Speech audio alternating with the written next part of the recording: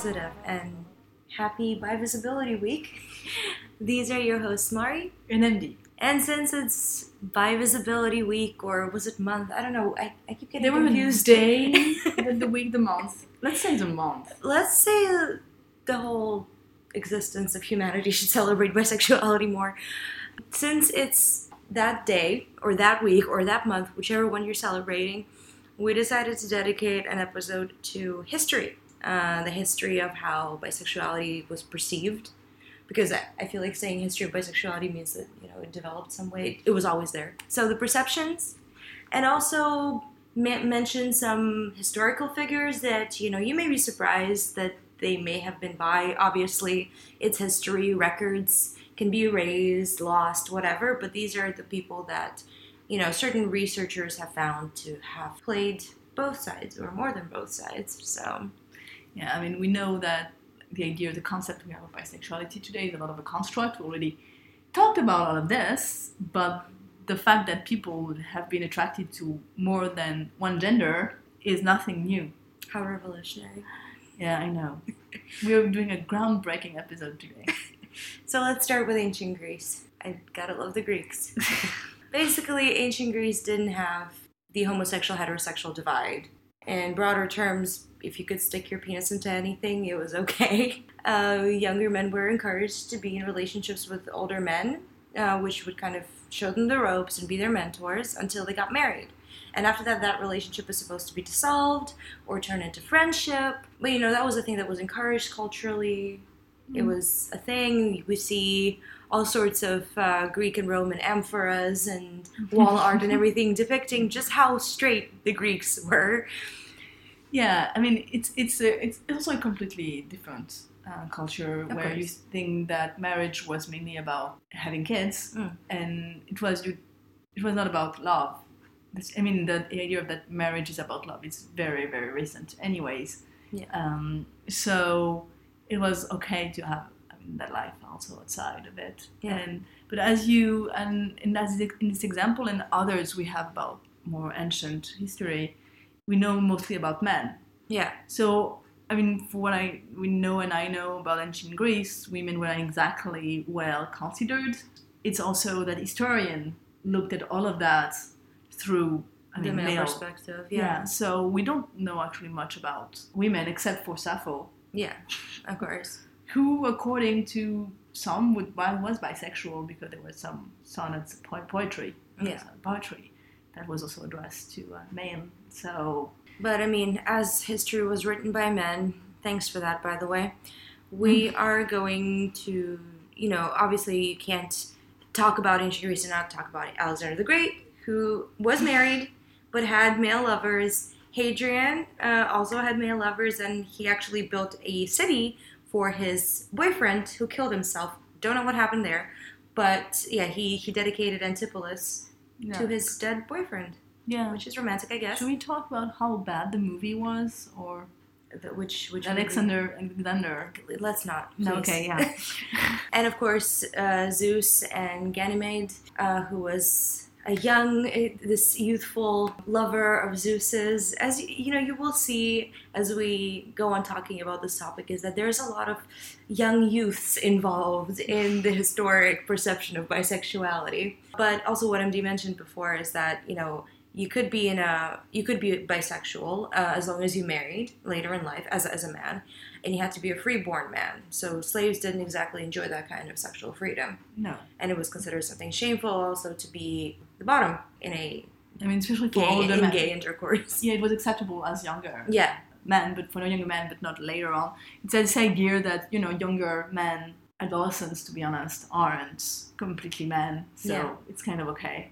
But there's a lot to say about that, and also how this whole culture of having this kind of rite of passage for younger men, and at an age that today would question a lot of things about consent, would venture into a relationship with older men. It's not just ancient Greece, and it's also one of the reasons why, at one point in more recent history, people were just confusing homosexuality and pedophilia. Yeah. Because of that, and I mean, it of course has nothing to do. It's just that we when we talk about ancient Greece, and we can look at that with our modern eyes, but we have to understand it was completely different. A reality. Well, so you weren't living that old. And to add to that, there's also ancient Japan, which also followed a similar kind of pattern of education called Shudo, where samurai training would be conducted by older men that would enter these kinds of relationships with younger men, which were supposed to result in friendship, and the sexual component would be over by the time the boy married. We don't know how well that went over. Also, Buddhist monasteries also had similar kinds of, I guess, indoctrination in a way, where older monks would be in sexual relationships with young initiates. And in ancient Japan, again, there was this idea floating around that there are actually three genders, which are men, women, and attractive young men.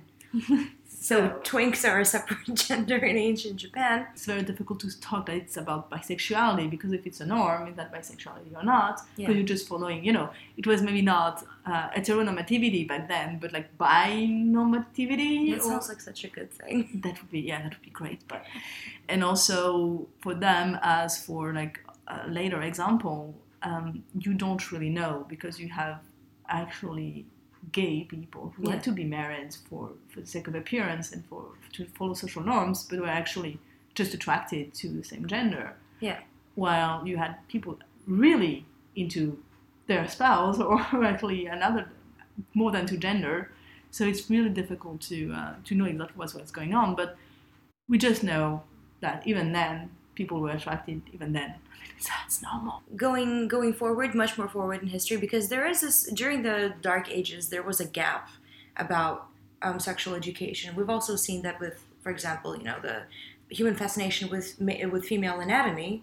Mm-hmm. The ancient Greeks and ancient Romans, they knew exactly what to do with a vagina and what a clitoris was. Mm-hmm. But once the Dark Ages struck and religion took over, these kinds of things became hushed up. And so we had to make a huge leap forward later. I mean, there are probably sources in other culture and the Arabic world that kept a lot of the knowledge, and thanks to which we have the knowledge of the ancient Greece and Rome, and in Asia as well. But if you look at a more Western-centered perspective, because we're in the West. I mean, what I read is that there was actually a lot more freedom, sexual freedom, than what we might think back then. But we don't have that much on it. And it's also, again, some stuff that the historians might not have wanted to study. Exactly. I mean, it's much easier to repress a bunch of people by saying them God will hate you if you do a certain thing, and also syphilis is God's punishment to humanity for being promiscuous. So, yeah. Anyway, bisexuality as a term, in the way we use it today, was coined by Charles Gilbert Chaddock in his translation of Krafft Ebing's Psychopathia Sexualis in 1892. Sounds like a lovely book. Mm-hmm. The anti-sodomy law in England was also passed around that time. It was called the Buggery Act. Again, lovely names. Very creative. And an interesting fact is that homosexuality or sodomy, in whatever you want to call it, was not legalized in the UK until 1967, which is quite recent. Mm-hmm. Despite the fact that, bisexuality and homosexuality became more prominent with the advent of media, written media, and of course visual media like the movies. And so the first appearance of bisexuality in American film was in 1914 in A Florida Enchantment, which is quite progressive for the time. And of course, during the 20s and 30s, there were all sorts of rumors about certain actresses, which we'll discuss a little later.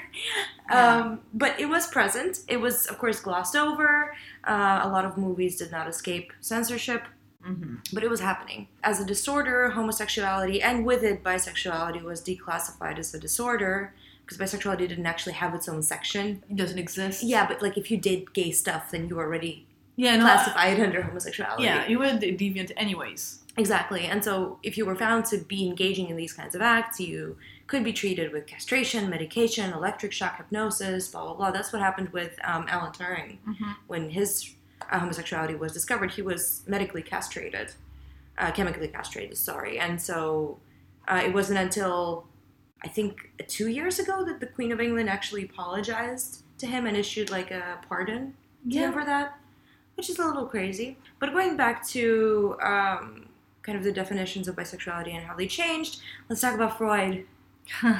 Favorite guy. Well, actually, there's a lot to say about Freud. Like, was harm done by some of his theories, but also others are pretty interesting.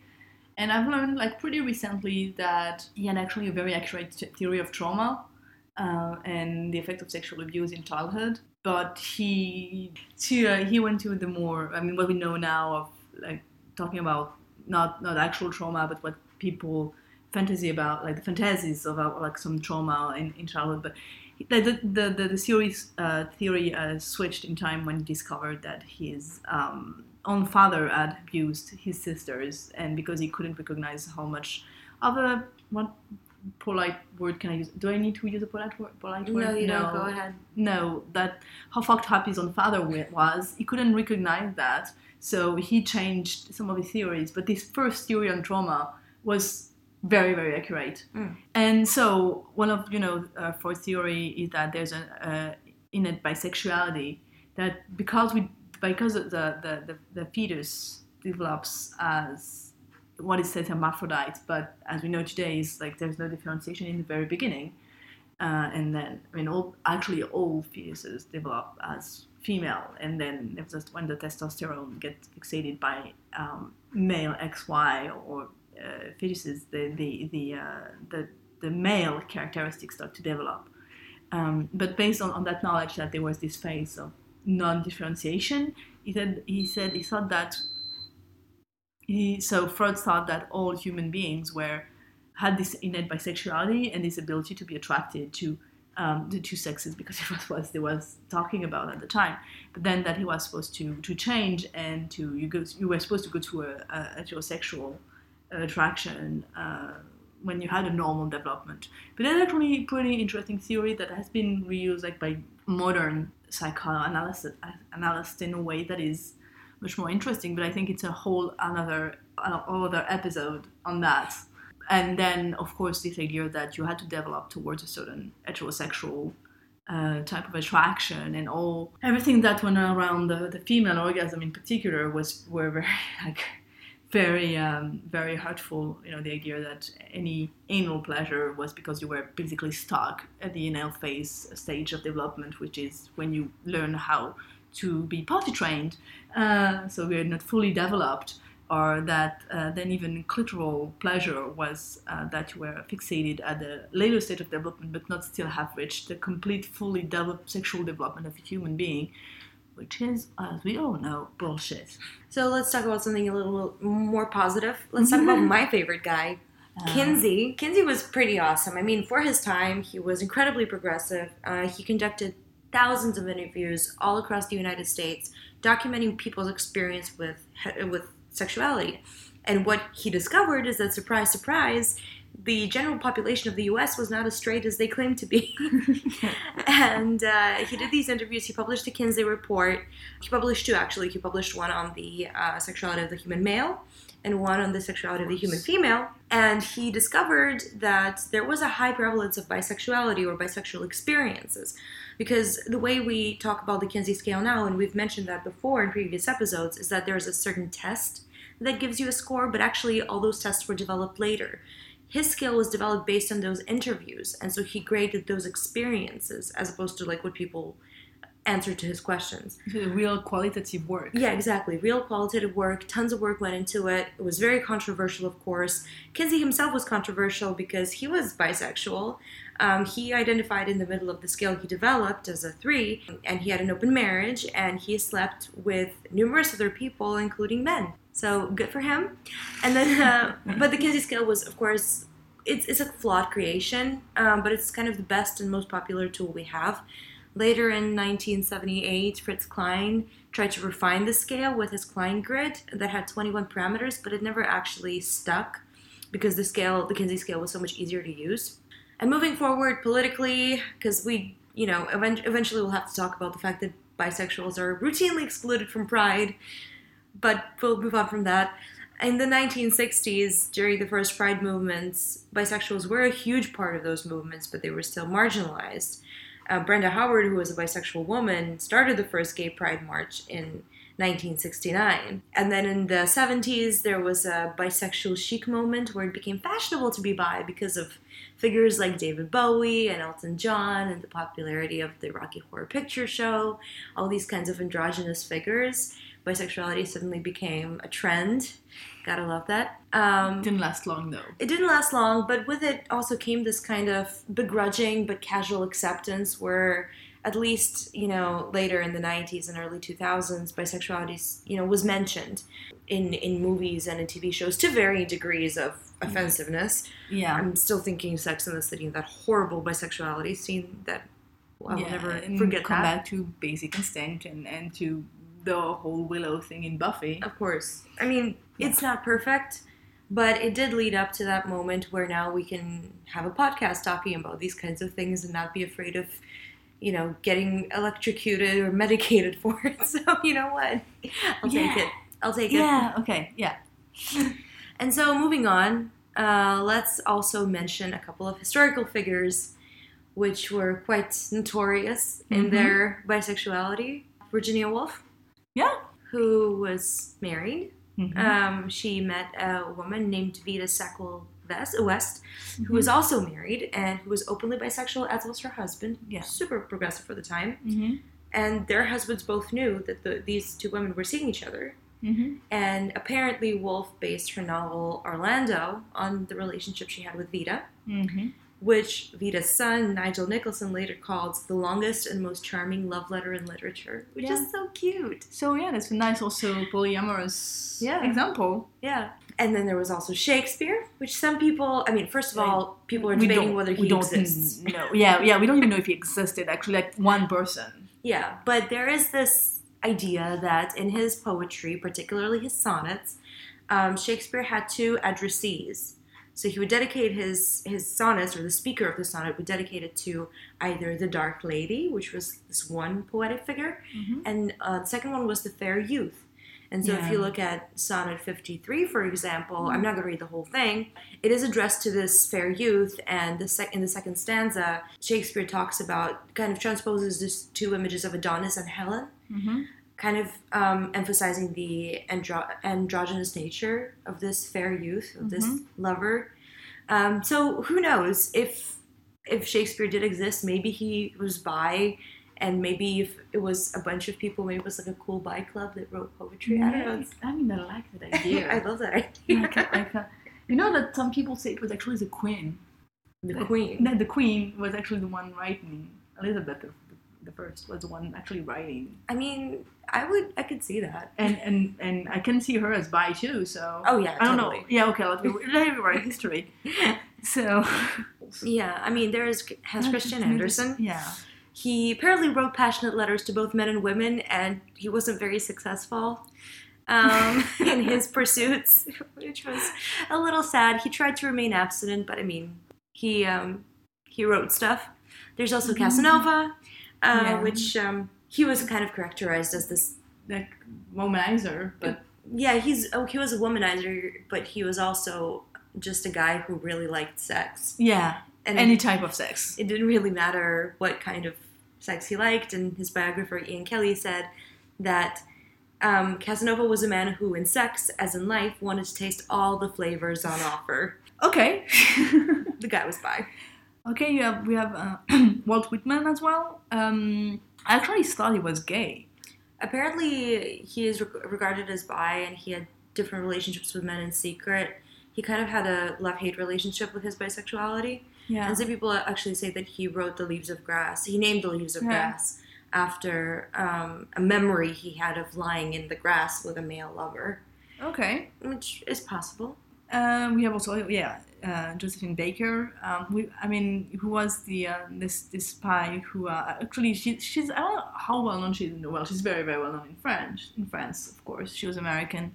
She was, first of all, a singer, a performer, and Afro-American one who actually found a little bit more acceptance in France for once I have something nice to say about France at the time. And so she was a spy and working for the French military when they were still on the good side. And we know that she had an affair with Frida Kahlo and other same-sex affairs. And she was married 4 times with men, and we can only assume that she was actually enjoying those marriage as well.